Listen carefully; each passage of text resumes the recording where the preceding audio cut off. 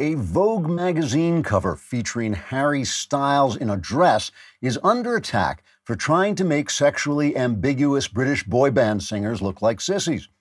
Many believe that undermining the masculinity of simpering, reed-thin English lads who swivel their hips while singing pop songs surrounded by other boys with funny little accents could undercut the manhood of society, leading other sexually indeterminate singer boys from the country of Elton John, David Bowie, and Lou Reed to become girly weaklings in tight jeans who prance around to little tunes with other boys similarly attired. What will happen to society in which masculinity is abandoned by prissy British pop stars who spend the majority of their time posing in different outfits in order to replicate an 11-year-old girl's idea of masculinity? Who will fight our wars if, when danger rises and duty calls, our nation can't reach out to its population of hip, swiveling chirpers of adolescent love songs and count on them to rush to the front and perform such favorite lyrics as "Walk in your rainbow paradise, strawberry lipstick state of mind, I get so lost inside your eyes, would you believe it," while leaning their smooth cheeks on one hand and gazing wistfully into space until the enemy panics and retreats. Soon, if we're not careful, all members of society who sit around watching reedy Englishmen prance about on YouTube singing such ditties as "Watermelon, Sugar High," and "Sunflower, My Eyes Want You More Than a Melody" will have lost all notion of what it means to be a real man sitting around watching reedy Englishmen prance about on YouTube. We must always be aware of just how powerful fashion magazines like Vogue can be. Do you remember back in the 1980s when gay fashion photographers decided what was really beautiful in a woman was a stick-thin body remarkably like a boy's? And as a result, men lost their taste for girls with spectacular breasts and those womanly hips that make you dream of paradise. Actually, I don't remember that either. Trigger warning, I'm Andrew Klavan, and this is The Andrew Klavan Show. I feel hunky-dunky, life is tickety-boo. Birds are winging, also singing hunky-dunky-doo. Ship-shaped, ipsy-topsy, the world is zippity-zing. It's a wonderful day, hurrah, hooray! It makes me want to sing. Oh, hurrah, hooray! Oh, hooray, hurrah! All right, we are back. Britain never will be slaves. It's Mailbag Day. God love us. It is Mailbag Day. We've got a great question today about voter fraud and this election, and I will answer all your questions about this since everybody's writing me about this and commenting on how I cover it, how I don't cover it, what I think of it. So I will bare my heart to you. You will hear things on this show that you have never heard on any other podcast. I will tell you all what I think about voter fraud in the mailbag.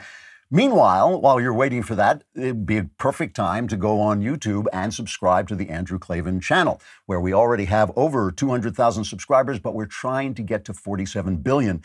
So please sign on, press the little bell, and then you'll be notified of original content and new content. I will come to your house and deliver that content personally, and walk away with your silverware. Also, leave a comment, and if the comment is sufficiently obstreperous, we will put it on the air because it'll fit right in with everything else we're saying. Today, we have a relevant comment from one Davey P. who said, "Damn it, Klavan, how dare you say the British are dress-wearing woozies? I'm a proud patriotic Brit, and as soon as I wriggle out of this rather fetching peach-colored off-the-shoulder number, I'm calling the joke police." I lived in England for 7 years.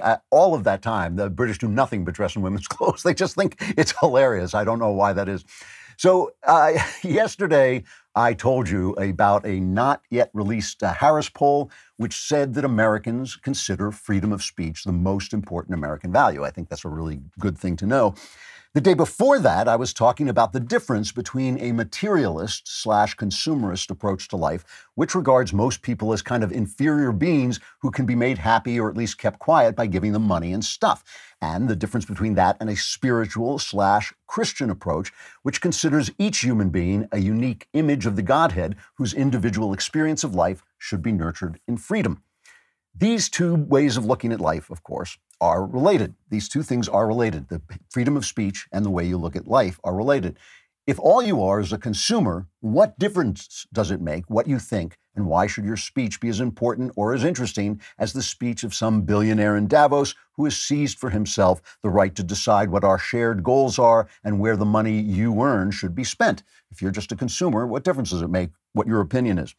If, on the other hand, you're important enough that Christ died for your sins, then it actually matters what you experience and what you think, and therefore your expression of your thoughts and experience, what you have to say, is sacrosanct. It's an expression of your individual and unique self. Now, today, we're going to talk about some of these tech guys who were before Congress, before the Senate yesterday. We're going to take a look at some of these billionaire autistic and sociopaths who have created social media. They created social media and they designed it specifically to make certain chemicals that induce rage and pleasure squirt in your brain so you'll be addicted to using their platforms.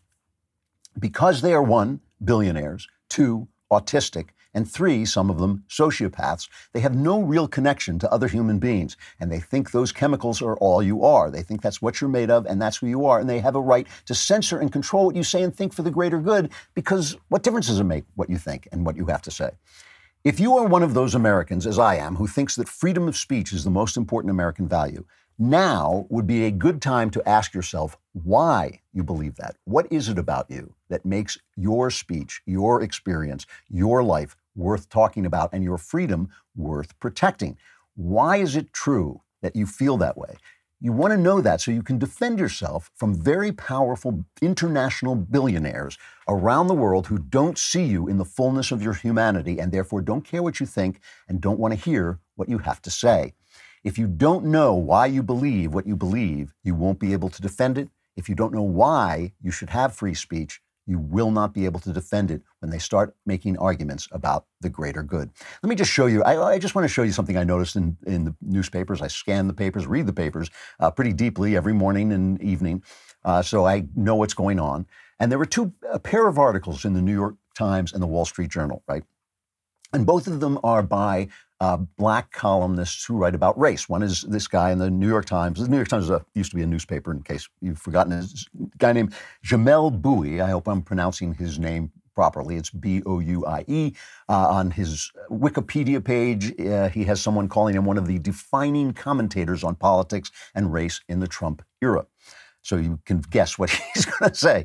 So he's talking about the fact that the Democrats essentially lost this election. They won at the top, they won the presidency, but they lost everything else. And they know it. And that's what they're talking about. They're talking about why this was so disappointing, why Trump got as many votes as he did, why they lost House seats that they were supposed to win, why it doesn't look like they've won the Senate. So he says 2 narratives about what happened stand out. First, the idea that left-wing slogans like defund the police cratered the Democratic Party in down-ballot fights for the House and Senate. And second, that President Trump's modest gains with black and Hispanic voters herald the arrival of a working-class, multiracial Republican Party. He says there is no hard evidence that voters turned against Democratic congressional candidates because of defund the police and other radical slogans. No hard evidence of this. It does not show up in the congressional generic ballot. There is no decline that corresponds with the unrest of the summer. That's not true. And there's little other data to support the idea of a direct causal relationship between the slogans and the performance of Democratic candidates. What we have instead are the words of moderate Democratic lawmakers who believe those slogans left them unusually vulnerable to Republican attacks. But this is a textbook case of assuming one thing caused the other because they followed in chronological order. That's called post hoc ergo propter hoc. He's saying this is the fallacy of because it happened first, because it happened afterwards, therefore it happened because of, okay? He is defending the idea that defund the police was not an unpopular idea. So now here's Jason Riley over at the Wall Street Journal, a conservative guy, also a black columnist who talks a lot about race. And he says the press often presents the views of black elites as representative of the views of most blacks. In fact, this is not true, and the divergence in opinion between intellectuals and the broader society isn't unique to blacks. White intellectuals don't speak for most whites either. He says the killing of George Floyd in Minneapolis earlier this year brought nationwide calls from black activists, elected officials, and the media to defund the police. But when the people forced to live in high-crime neighborhoods were consulted, only a small percentage cited over-policing as the problem. A Gallup poll released in August reported that 81% of black respondents, 81% wanted the police presence in their community to remain the same or increase, while only 19% wanted it reduced. In a separate survey released last year, 59% of black residents of low-income neighborhoods said that they would like the police to spend more time in their area than they currently do. So in other words, why isn't Jamel Bowie looking at that and thinking, that is kind of hard evidence? It's because he has no access to that. He doesn't want to hear about that. He doesn't want to hear about what the people think because he doesn't think it matters. He thinks what matters are his ideas. He thinks what matters are the 1619 Project, things that have nothing to do with the rest of our lives. They are not listening. They don't think we exist in the same way that they exist. That is a real example of Jason Riley just going out and finding evidence that people do not want to defund the police. The other guy, that evidence was available to the other guy. He just doesn't care. So every time I do a Raycon ad, I want to sing it. I want to go, Raycon. And the reason is I use these things, these wireless earbuds, all the time. I use them to listen to, mostly to Audible books. And when you turn them on, they sing. They go, Raycon. And so I have this tune running in my head every time I do this. But they are terrific. They're absolutely great. They give you seamless Bluetooth pairing, a comfortable noise isolating fit. I love that because I use them when I'm hiking and there's a lot of wind and all this. And the way they fit against your ears really keeps the noise out. They absolutely don't make you look like an insect, which I appreciate, although maybe I look like an insect anyway.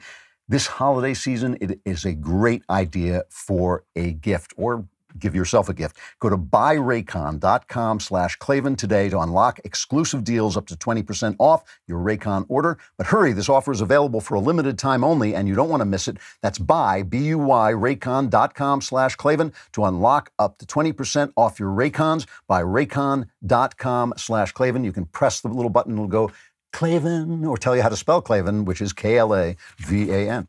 So the horsemen of the tech apocalypse, Jack Dorsey and Mark Zuckerberg, Dorsey of Twitter, obviously, and Zuckerberg of Facebook, Sundar Pichai of Google was not there. They were called up before the Senate. The big thing was that the big idea was that they had censored the Hunter Biden laptop story from the New York Post. That was the thing that really got people going. But there are two sides to this. There's a Republican side and there's a Democrat side. And Senator Mike Lee outlines what those sides are. This is cut 16. Jack Dorsey and Mark Zuckerberg are very fond of saying, and I'm sure we will hear today, that we've got people on both sides of the spectrum who are upset with us. Now, the difference here, Trace, is that you do have some people upset on the left, yes, but they're upset mostly because they want Facebook and Twitter to be doing more of their censoring, not less. And people who are actually getting censored, with some rare and less visible exceptions, are overwhelmingly Republican, conservative, pro-life individuals and organizations. You don't see that happening on the left. So remember that as we listen to some of the clips from this, that the left wants them to censor. They just want them to censor us. And the right wants them not to censor. They're not telling that nobody on the right is calling for the left to be censored. Nobody on the right is calling for the left to be censored. And that's an amazing difference between, it's just like the difference in the Supreme Court where they want the right decisions, pro-abortion and whatever their cause is, and we want constitutional decisions even when we have to bite it and lose. I want them to decide according to what the Constitution says, even if I think that the Constitution is wrong there, then I want the law to be changed. I do not want judges ruling me, okay? It's really different. It's really two different things. And these guys, Mark Zuckerberg and Jack Dorsey, but Jack Dorsey especially. Zuckerberg, I have this feeling, has a sort of sense of that he wants to be a little bit more fair. Zuckerberg, I think, is just playing the game to make the most money for his company, whereas Dorsey, I think, is really, you just look at his beard. I mean, it's the beard of a sociopath. I won't say that he's a sociopath. I don't know. I'm not a doctor. But anybody who has that beard is suspect. And the other thing about these guys is they're untouchable. The Senate cannot lay a glove on them. Why? Because the Senate doesn't understand this stuff. It doesn't understand the algorithms they're using. It doesn't understand how they work. They can change those algorithms. They can do all kinds of things. All they understand is that they are faced with a group of people who have more power, or at least in instances have more power than the President of the United States. The President of the United States used Twitter to get his word out. He's still doing it, and they are censoring it. They're labeling it. They're putting labels on it. And the arrogance of them, especially Dorsey, Jack Boots Dorsey, I call him at this point, the arrogance of him is incredible. Listen to Dorsey. Listen to what Dorsey says about censoring the New York Post. It's cut 9. We were called here today because of an enforcement decision we made against the New York Post based on a policy we created in 2018 to prevent Twitter from being used to spread hacked materials. This resulted in us blocking people from sharing a New York Post article, publicly or privately. We made a quick interpretation, using no other evidence, that the materials in the article were obtained through hacking, and according to our policy, we blocked them from being spread. Upon further consideration, we admitted this action was wrong and corrected it within 24 hours. Now, one of the reasons he thinks it was wrong was because it made the story much, much bigger than it was. Now, as we reported yesterday, I think it was, when I was reading from the Daily Beast, that was yesterday, the MSN did the job for them. They squashed the story. They would not report the story. The story simply died. And you could hear the relief in the Biden team saying, oh, we thought it was going to spread. It was doing so well on social media, but then luckily it didn't make it into the media. It wasn't luck. They squashed the story. And when you're talking about, by the way, election rigging, that's election rigging. It's not illegal, but it's election rigging, and we let them get away with it. We let them get away with it when we let them take over the news media. When they've taken over social media as well. We let them do this. We don't build our own stuff. We sit around and complain about the stuff they build, and that is especially when it comes to the culture. We're doing other things, but when it comes to the culture, this is the thing. Now we've learned our lesson. We've made big inroads. We have to continue making those inroads. The arrogance of this guy to say, all they had to do was obey us, and then they could go back on and disobey us because we changed the policy. That's an amazing thing. Just bend the knee to Twitter. That's basically what they're saying. It's like they made a bad rule. The New York Post violated the bad rule. They changed the rule, but first they had to obey the rule in order to come on and not obey the rule because the rule wasn't made anymore, right?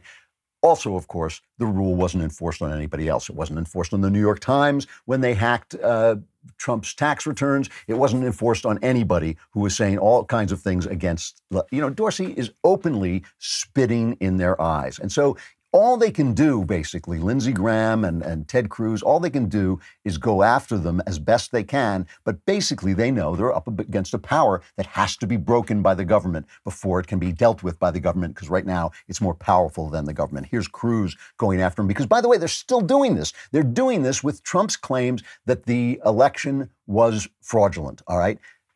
These claims have not been taken to court yet. We have not seen the proof. We've not seen the evidence. We've seen some evidence that goes around on Twitter and all this stuff. There's no way that Jack Dorsey knows whether or not these claims are true or not, but he is labeling them, saying official sources say they're, what is the official source for this? So here's cut 11, Cruz versus Dorsey.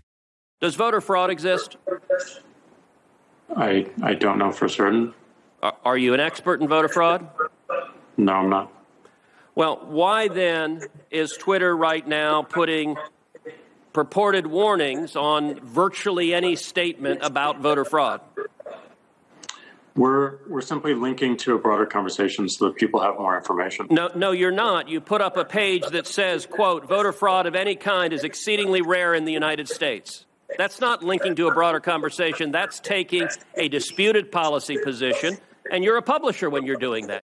See, this is the thing. And of course, the publisher thing is, we all know, what is the number 230, some rule where, and this is the important part of this, right?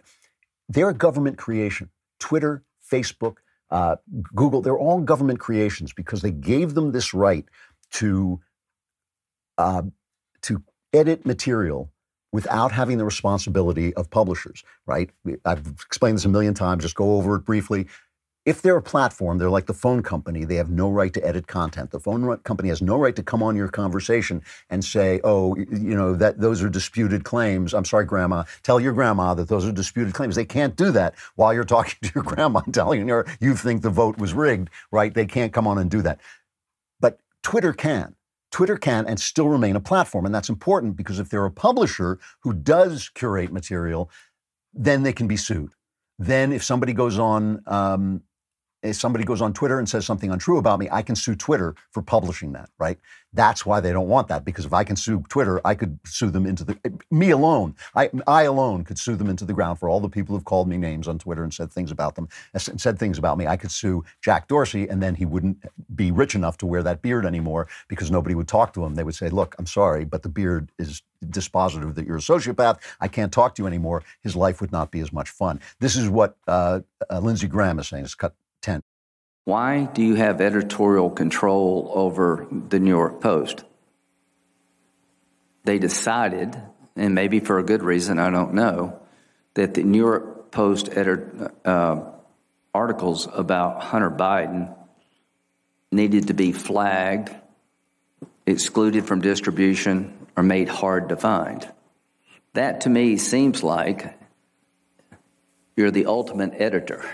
And if they lose this right, obviously, if they lose the right to edit, then they have lost the power that they are wielding wrongly against you, because they don't care what you have to think. They only care about you as a consumer. That's what they want. They want you to be a consumer, not a human being. So it's been a long time since I've had to make a resume, but even talking about it makes me break out in a sweat. I remember what a horrible chore it is. Top Resume can help you. They are the #1 world authority on resume writing. Recruiters and hiring managers lean on tech solutions to scan resumes for top picks. Top resume writers know the keywords to use that will get your resume seen. Do you know what it takes to get noticed when applying for jobs in today's competitive job market?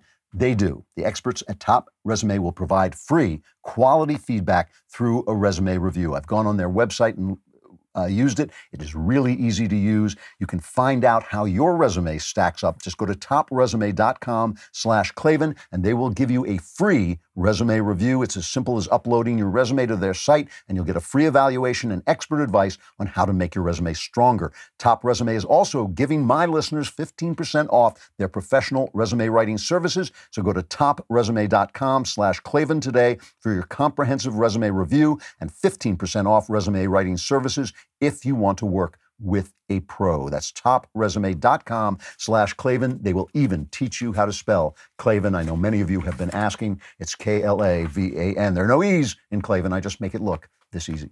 Why are they so arrogant? They're arrogant, as I said, because Ted Cruz, he's the one guy who really does understand that the culture matters. He's got that, but he doesn't understand algorithms. Neither do I. I would have no power to do that.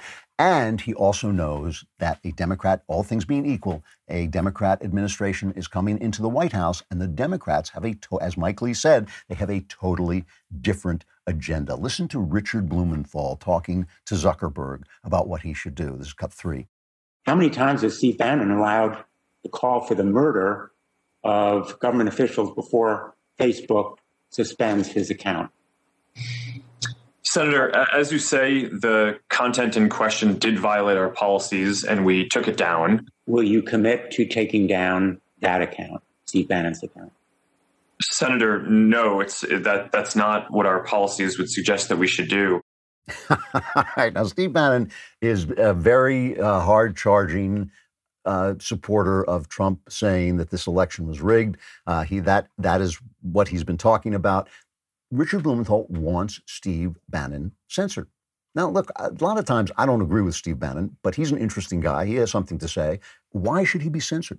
Why should he be censored from talking on what is essentially the nation's telephone? Facebook is now the nation's telephone. It is where we communicate with one another, and it is amazingly democratic. I mean, left alone to allow us to chat and talk and to share our ideas, people are going to say all kinds of things. You know, people have all kinds of opinions, some of them disgusting. They should be allowed to speak those opinions. Look, I have a lot of faith. I have a lot of faith in the truth willing out. It's interesting to me, they just published a bunch of books attacking Donald Trump for keeping people out of the country based on their philosophies. So communists, Islamists, anarchists, keeping them out of the country because of their philosophies. Well, of course we want to keep those people out of the country. Why would we let people into the country whose philosophy is destroy the country? Why would you let people into the country whose philosophy that is? So yeah, we want to censor people in that sense, and that we don't want them living here if they don't want to live here. If they don't want to live in this country, they shouldn't be allowed into the country. But if you were born here and you don't like this country, you have a right to say so. You have a right to come out and say so. We don't want anybody censored. I believe, because I believe they have an inherent right to speak, a God-given right to speak, and I believe we can defeat them. I believe that, like, you make your Hitlerian argument, knock yourself out, make your communist argument, as long as you don't censor the opposing argument. And that is what the Democrats want. Here's Chris Coons. This, to me, is just absolutely amazing. This is Senator Chris Coons, cut 4. You do, Mr. Dorsey, have policies against deep fakes or manipulated media, against COVID-19 misinformation, against things that violate civic integrity, but you don't have a standalone climate change misinformation policy. I'd urge you to reconsider that, because helping to disseminate climate denialism, in my view, further facilitates and accelerates one of the greatest existential threats to our world. So climate denialism, we have to dig into that just a little bit, because the left is so good at this. The left is so good at labeling things, racial profiling. Racial profiling is when a cop uses his cop intelligence to say, oh, that guy is suspicious. And one of the things he sees may be the race of the person in context, right? That's just called police work, but they call it racial profiling now. It sounds bad. Objectifying women. Men like to look at women, right? If men didn't like to look at women, none of us would be here. That's why we're here, because men like to look at women, right? That's one of the ways all of us got our start. When they talk about the gleam in your father's eye, that's the gleam in your father's eye, but they call it objectifying women, and now it sounds like men are doing something wrong just by walking down the street and being alive and being men. Climate denialism. When you say denialism, you are immediately talking about the Holocaust. That is where the word denial has been used in this sense, Holocaust denialism, right? The Holocaust, one of the most documented atrocities in human history. There are photographs, there are records, there are witnesses. I mean, the witnesses are dying off now, but there were witnesses for a long, long time. They said they were going to do it. They did it. Then they said they did it. Then suddenly people said, oh, this never happened. All right. So if you were denying the Holocaust, that is denying something that happened. I believe you should be able to do that. I don't believe you should be censored for it, as they do censor you in Britain. I don't believe that should be a crime, but it does make you a schmuck. Okay. It makes you a bad person, because you're saying this horror that happened didn't happen. You're confusing people about history, but you have the right to do it. You have the right to do it. Climate denialism is denying that a computer program that is making a guess about the future is not correct. That's what you're doing. That's a totally different thing. You're saying this guess that you're making about the future is not correct. And to say that it's an existential threat is not just a guess, that's an extrapolation on a guess. Even the worst climate ideas, except for the made-up ones like by Alexandria Ocasio-Cortez, but even the worst predictions are basically predictions of cost, what it's going to cost. And the amount of money it's going to cost is really not that much when you consider how much the economy will grow 100 years from now. Look, should we take care of the environment? Obviously, nobody's arguing about that. They're using our care for the environment to sell hysteria for the same reason they always sell hysteria, which is to increase the power of government. They do it all the time. It's always a panic. They've done it with this pandemic, which is a real thing. It's a real thing, but the panic and the fear they sold was to get at Donald Trump and to increase the power of government. And everything they said about Donald Trump, they're saying it now. There should be I think it was Fauci who said the other day, there should be a federal approach to this. Why should there be a federal approach? Why should the people in Florida and North Dakota and Arkansas treat this the same way as they treat this in Manhattan? It's utterly absurd that there should be. The Federalist approach was the right approach, and so is the approach of the federal government helping, but not getting in the way of the companies that develop the magazines. I think there's now, is there 3 of them? There's still 2 of them, but they're looking really good. All right. So he wants to censor anybody who denies, as he puts it, the extrapolation of a computerized guess that he is using to increase government. So he literally wants to censor the opposition. Now we get Mazie Hirono, who proves that there is no censor. This woman's got to be one of the dumbest people in the Senate. This is cut 6. Everyone who has systematically looked at the content of social media, from Media Matters to the Cato Institute to former Republican Senator John Kyle, has found absolutely no evidence of anti-conservative bias. And data from Proud Tangle show that far-right content from the likes of Fox News, Ben Shapiro, David Bongino dominates the daily top 10 most engaged pages on Facebook. Now, of course, as the God King, Jeremy Boring, has pointed out, one of the reasons conservatives have a large number of sites in the top 10 is because there aren't that many of us, right? The big left-wing people hit so many more people, reach so many more people than we do still. They're really reaching more people. So we have much more choice to people to go to Ben and go to Dan and all they go to different people. And so we get into the top 10 individually, but each one of the other guys, like the New York Times, is still a powerhouse. And then she cites Media Matters. She cites Media Matters, their ideas as a proof that there is censorship of the left. Media Matters, the guys who sit around and basically listen to this show. Media Matters sit around, this is their job. This is their sad little job. I can't believe they waste their lives doing this. They sit and listen to my show and Knowles' show and Ben's show and then try to prove that we should be canceled. That's what they do. That's how, they do have George Soros money in their pockets, and that's how they spend their lives. I would pity them, but, it's a little hard to pity them when that's what they're doing. I kind of do pity them, actually. Anyway, these are the battle lines, all right? These are the battle lines that have been drawn.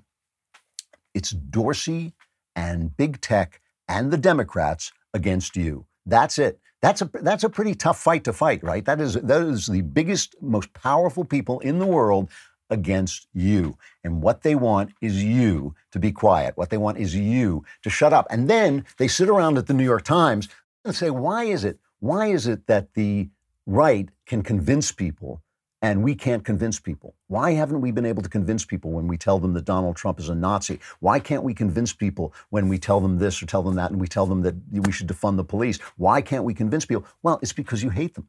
You hate them and we don't. We're reaching out even to the left. I'm reaching out to the left to say, I want you to be free. I want you to be a free person, to say what you want. But in order for you to be free, I got to be free. And in order for me to be free, you got to be free. That's the way it works. That's why we're fighting to have everybody be able to speak, and they're fighting only to have their guys able to speak. That's the big difference.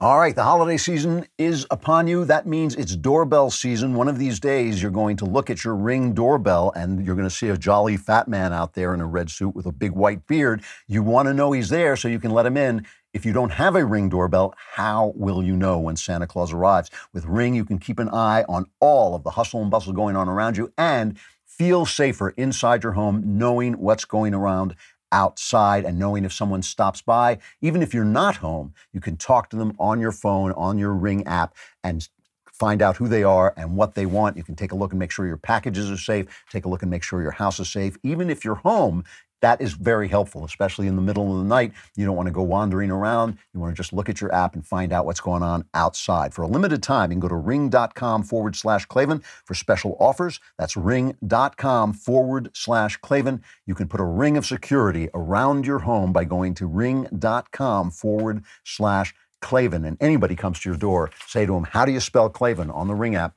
And if he knows the answer, call the police. You don't want anyone around like that.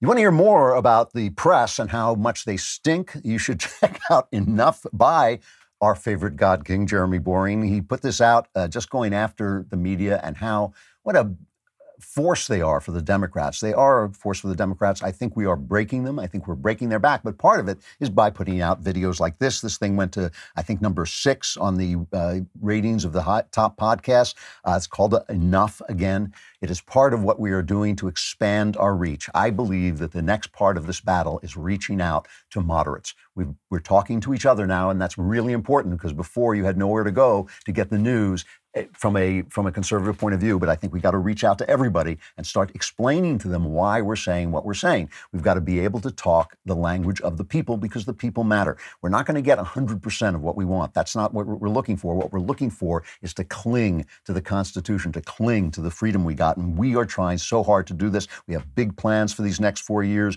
We've got Candace Owens coming on. We've got investigative reporters joining the team, which I think is essential. That's something I've been banging about for years and years. We got PragerU's content. We're going to move into the culture. Help us out. Join the fight. Join the fight by subscribing. And to help you out, we are offering 25% off all memberships with code ELECTION over at dailywire.com/subscribe. You get all kinds of goodies for that. Well, we may even send you a Leftist Tears tumbler if we were a special person. 25% off all memberships with code ELECTION over at dailywire.com/subscribe. And we do these, not only do you get to be in the mailbag, by the way, if you're All Access member, we do these All Access shows. I'm doing one today at what I guess will be 5 o'clock in Nashville time. Is that what it is? So remember, that'll be 3 o'clock in California, and who knows what it is in New York. My God! So remember, that's 25% off all memberships with code ELECTION over at dailywire.com/subscribe. Replace the legacy media with Daily Wire. You will not regret it. Mailbag is coming up, and we'll talk about voter fraud.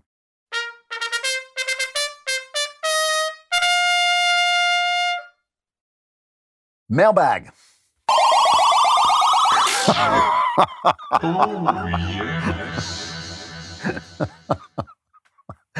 want that on my alarm. I want that on my phone from now on when my phone rings. All right, here's the question everybody's been asking me. So this is from Grant, and Grant is standing in for a lot of people here. He says, there seems to be a lot to discuss, Ray, the election litigation. There are dramatic allegations concerning voter fraud. They seem credible. They seem plausible. They will seem so to me until somebody can explain why they aren't. I haven't heard you explain why these claims should be disregarded, yet you seem so little interested in them. You and Ben both seem to have already moved on to discussions about the transition and what a Biden presidency will look like. What are you playing at? Something is not adding up. Maybe you will explain it to us later. Other pundits are discussing it. Crowder is having fraud week. He's almost as funny as you are. Oh, come on. I object. All right. I realize nothing has been proven, but there are many things worth discussing. I didn't listen to your entire show yet today, but it seems that you might be purposefully avoiding the subject for some reason. I don't get it. Your listeners are anxious primarily about this subject, extrapolating from my own thoughts and from discussions I've had over the weekend. Many of us are very suspicious that the election may have been stolen. If you know that it wasn't, please let us in on your secret. I love you and will continue to listen to your show, though I may have to partially tune out while this election lawsuit business plays out. Really fair questions, except for the thing about Crowder, and also, what are you playing at? I have to do the show naked to be any more honest with you about what I think. And I have said what I think about this. I have said it, and I have explained why I think it. But I will go through it in more detail because I'm just getting this question so often. Let me begin with this, all right? I'm a teleologist. I believe in the purpose of things. I believe that things have a purpose, and when you use them for that purpose, you use them virtuously. And so everything I do, I think, has a purpose. But you also have self-interest, right? And so I'm a writer. I write for a living. My self-interest there is to make a living, and I have to entertain and amuse and inform people to do that. But my purpose is to tell the truth about life in various different ways. My purpose in doing this show, look, this is something that I became part of my life almost to my surprise. It was just something that happened in my life. It's not something I set out to do. I do not live to be in front of a camera. I live to sit and write by myself. But it is something that has become part of my life, and I love doing it. It's great. But the self-interest here is to put on a show that you love.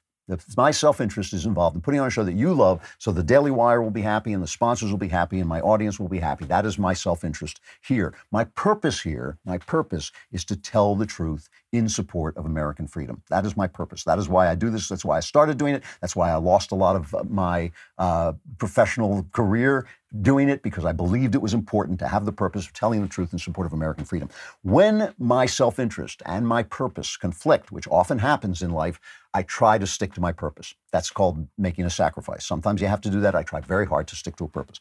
Right now, my purpose and my self-interest conflict a little bit in that I know you guys want to hear about voter fraud and you want to hear about each new charge and each new things. And I am not convinced this is a thing. I am not convinced this happened. There are, 150 million people voted. There are going to be thousands of cases of voter fraud. So when you hear people say there was absolutely no voter fraud, they're lying. This is true every single year, every single election, every single time. There are thousands of cases of voter fraud. So when you see on Twitter, oh, they found 100 votes, that's going to happen every year, all the time, okay? If I came on and said this all the time, you wouldn't love the show. It would be, you'd start to think like, this guy hates Donald Trump. I mean, I've been defending Donald Trump for all this time, but suddenly I hate Donald Trump. That's not the case. That's not the case. It's just that my purpose, which is to tell the truth in support of American freedom, is not going to entertain you if I say you're not going to love it if I'm constantly talking about the fact that I'm not buying this in the least. Now, people say, well, you've admitted that you don't know the answer. Of course I don't know the answer. Neither do you, neither does anybody. Nobody is on the phone with God saying, was there enough voter fraud to turn the election around? Nobody knows. We're all making judgments, right? But the burden of proof is on them, right? The burden of proof is on the people who are claiming that this would have to be the heist of the century. This would have to be the heist of the century for Trump to have actually won the election, which it may be. It may be the heist of the century, but the burden of proof is on the people claiming that something extraordinary happened, right? If somebody walks in and says, I saw a flying saucer, the burden of proof is on them, okay? So, look, do I want Trump to have won? Come on. You've been listening to me all this time. You know I want Trump to have won. I want Trump to have won. That's one of the reasons I ask myself the question twice when I believe something that I want to be true. I ask myself, well, wait a minute, do I just want this to be true, or is it true? Trump was an unpopular president. Part of that the press railing on him constantly? Yes, part of it was him. And I've talked about this a million times. Some of the very traits that made him the excellent president that he was, some of the aggressiveness, some of the rudeness, some of the thick skin of him, the very things that made him do so much good were some of the things that made him unpopular. At the point when he had engineered one of the greatest economies in my lifetime, he still was under 50% popularity. That's an amazing stat. Most presidents get up to 60% at some point in their presidency. Every president, I think, since FDR, has gotten up to 60% at some point in popularity. Trump never did. Was that all the media? No. Part of it was the media, but part of it was Donald Trump. I mean, look. Take one of the reasons that Trump was unpopular is that he didn't treat people correctly. Okay, and I've said this for 4 years. Right? Take James Comey. James Comey, in my opinion, is one of the worst civil servants in the history of civil service. He is an arrogant, self-righteous, incompetent boob, okay? He did everything wrong in the last election. He did everything. I don't even think he was criminal. I just think he was an absolute incompetent. He was taken in by Russian disinformation. He made a show of himself. He came out and said things in public he shouldn't have said. He was terrible. He deserved to be fired. If he worked for me, I would have fired him. I would not have fired him on Twitter. I would have fired him face to face personally and then announced it after having done that. And I would have been polite about it. Why? Because that's how you treat people. Donald Trump doesn't treat people that way. That's one of the reasons he can fight with a press that's calling him racist and calling him sexist and all the things that they call him. Because he doesn't treat people properly, he can fight back against that. And because he doesn't treat people properly, he's not a popular guy. A lot of people signed on to watch him fight, and that's why he got more votes this time. But not enough. He alienated people. People went out and voted for Joe Biden without voting for anybody else because they hated Donald Trump, okay? That's a tragic thing. I've called it tragic for 4 years. It's a tragic conflict of interest. It means that the very things we loved about him were also things that hurt him politically. The very fact that he wasn't a politician was one of the things we loved about him. It hurt him politically because politicians know how to win, and he didn't know how to win this time out. So talk about the evidence. There's not a lot of evidence that's going to turn. The one place where he has a case, I think, is Pennsylvania. Pennsylvania acted badly, and he may go to the Supreme Court and they may throw out a lot of votes. Are they going to throw out 75,000 votes? They're not going to do that unless they think there's some other state that he's also going to win and he'll win the election. I don't even think the Supreme Court will look at it if they don't think the election is going to change. It is a big rock to push up a big hill. So now you have all the claims on. So that's another thing, by the way. Even if he's right, he has to prove it, and that's a big rock to push up the hill. So what do I want to do? Do I want to come on every day and tell you, oh, this is a big rock to push up the hill, and we should be angry? I got to see some proof. I have got to see some real proof that enough fraud. There's always fraud, but I got to see some real proof that enough fraud took place to change the election before that's what I come on the show and bang on about every day, right? And I don't want to bang on about the fact that Trump's wrong every day, because even I find that unpleasant. But I don't know. I'm waiting for the proof. I hear this stuff about the Dominion software, and it was changing, votes and all this stuff. The Democrats did this. I can't remember, 2009, 2004. It was Bush, one of the Bush things. They had this thing Diebold, and they were saying, Diebold changed all the votes. Well, first of all, these guys have contracts that are worth hundreds of millions of dollars. And if they go into court and prove that their software was changing votes, they will lose those contracts worth hundreds of millions of dollars. So you say, well, they're all left-wingers or all this. That I haven't seen any proof of that. That lady, the lawyer, Sidney Powell, very powerful lawyer. She's on TV saying, I've got the proof, I'm going to do this. And she's reading testimony from guys from a software company called Smartmatic, right? Smartmatic, and saying, they have deep ties with Dominion, and their Smartmatic rigged the election in Venezuela, and now there is no proof that Smartmatic had anything to do with Dominion. Both Smartmatic and Dominion deny that they were in cahoots at all. They deny any relationship with the Dominion, denies any deep relationship with the Democratic Party. This stuff is not proof, guys. It is, I'm sorry, it's just not. And so the burden of proof is on them, and they haven't produced the proof that would make me think like, wow, this is a real story yet. Look, they may walk into court and Sidney Powell may open her briefcase and son of a gun, there it is. And I will report it and I will say, you know what? This didn't look like that to me, but now it does. I was wrong before. I'll be happy to say it. I'll be delighted to say it, right? I'll be sitting in Los Angeles, which will be on fire, but I'll be happy to say it because it'll mean we get 4 more years of Trump. I'm not convinced.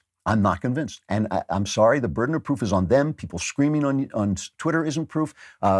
Lawyers making charges isn't proof. It's not holding together. He lost by a lot, and he lost in places where Democrats lost. That means that people were going in and cherry picking their votes. They were saying, I cannot stand this guy Trump, but I can't stand these leftists either. That to me, in a way, is a victory. Do I hate the press? I think the press is the most corrupt institution in this country. I think the news media, and it breaks my heart to say it because I was a reporter. I loved the press. I loved them. I made them heroes in novels. I thought they were wonderful people. They have become corrupted by leftism and corrupted by our academies and corrupted by basically huge international corporations who cherry pick the people who go in and do the news and surround them with people who are basically globalists. Do I hate them? Did they hurt Trump? Yes, I hate them. Yes, they hurt Trump. But still, Trump helped them out. Trump helped them out. When if there hadn't been a pandemic, he would have won. I'm sure of that. But when the pandemic hit and he started talking about how unfairly he was being treated while people's grandmothers were dying alone in hospitals, he lost a lot of votes. And when he got the flu, he lost a lot of votes. And the pollster from our side, a right-wing pollster, told me that when it happened. He said, this is the worst thing. Him getting the Wu flu is the worst thing that has ever happened to a president during a campaign because it made the left's narrative work. Look, the left is going to fight their corner. They're going to lie. They're going to cheat. They're going to call us names. They're going to depict the people our people in the worst light possible. They did it with George W. Bush. They did it with Mitt Romney, for heaven's sake, the most anodyne, bland guy in the world. They did it double time with Donald Trump. That's why we fight them. That's why we're here. That's why the Daily Wire is here. But if Trump goes to court, and if he doesn't win, he has to just say, I'm done, and go start Trump TV, which would be a great benefit to the country. It does not help this country. It does not help American freedom for him to keep claiming he was robbed after the courts say no. It doesn't help. Even if he harbors that feeling in his heart, I think he should just live with it, That's where I stand. That's what I think. I'm not going to talk about it every day because I know it's not what you want to hear, but that is what I think at the moment. Again, I don't have a phone to God. I may be wrong. I'll admit it. Believe me, I'll admit it if I'm wrong. But I don't want you to come on and hear me talk about this stuff and then have it turn out that they don't have the proof, they don't have the goods in court, and then we have to pretend to be bitter for Donald Trump's sake. I'm not here for Donald Trump's sake. I'm here for your sake and for American freedom's sake. That's what I'm doing here. That's my purpose, and I'm sticking to that purpose, even though it's sometimes against my self-interest. I'm sorry, that's only one letter. There are other questions that I won't get a chance to answer, but we'll go back to them. I'll save them, and we'll go back to some of them next time. I will be back here tomorrow. I hope you will be back here tomorrow, though after that, maybe you won't. I'm Andrew Klavan. This is The Andrew Klavan Show.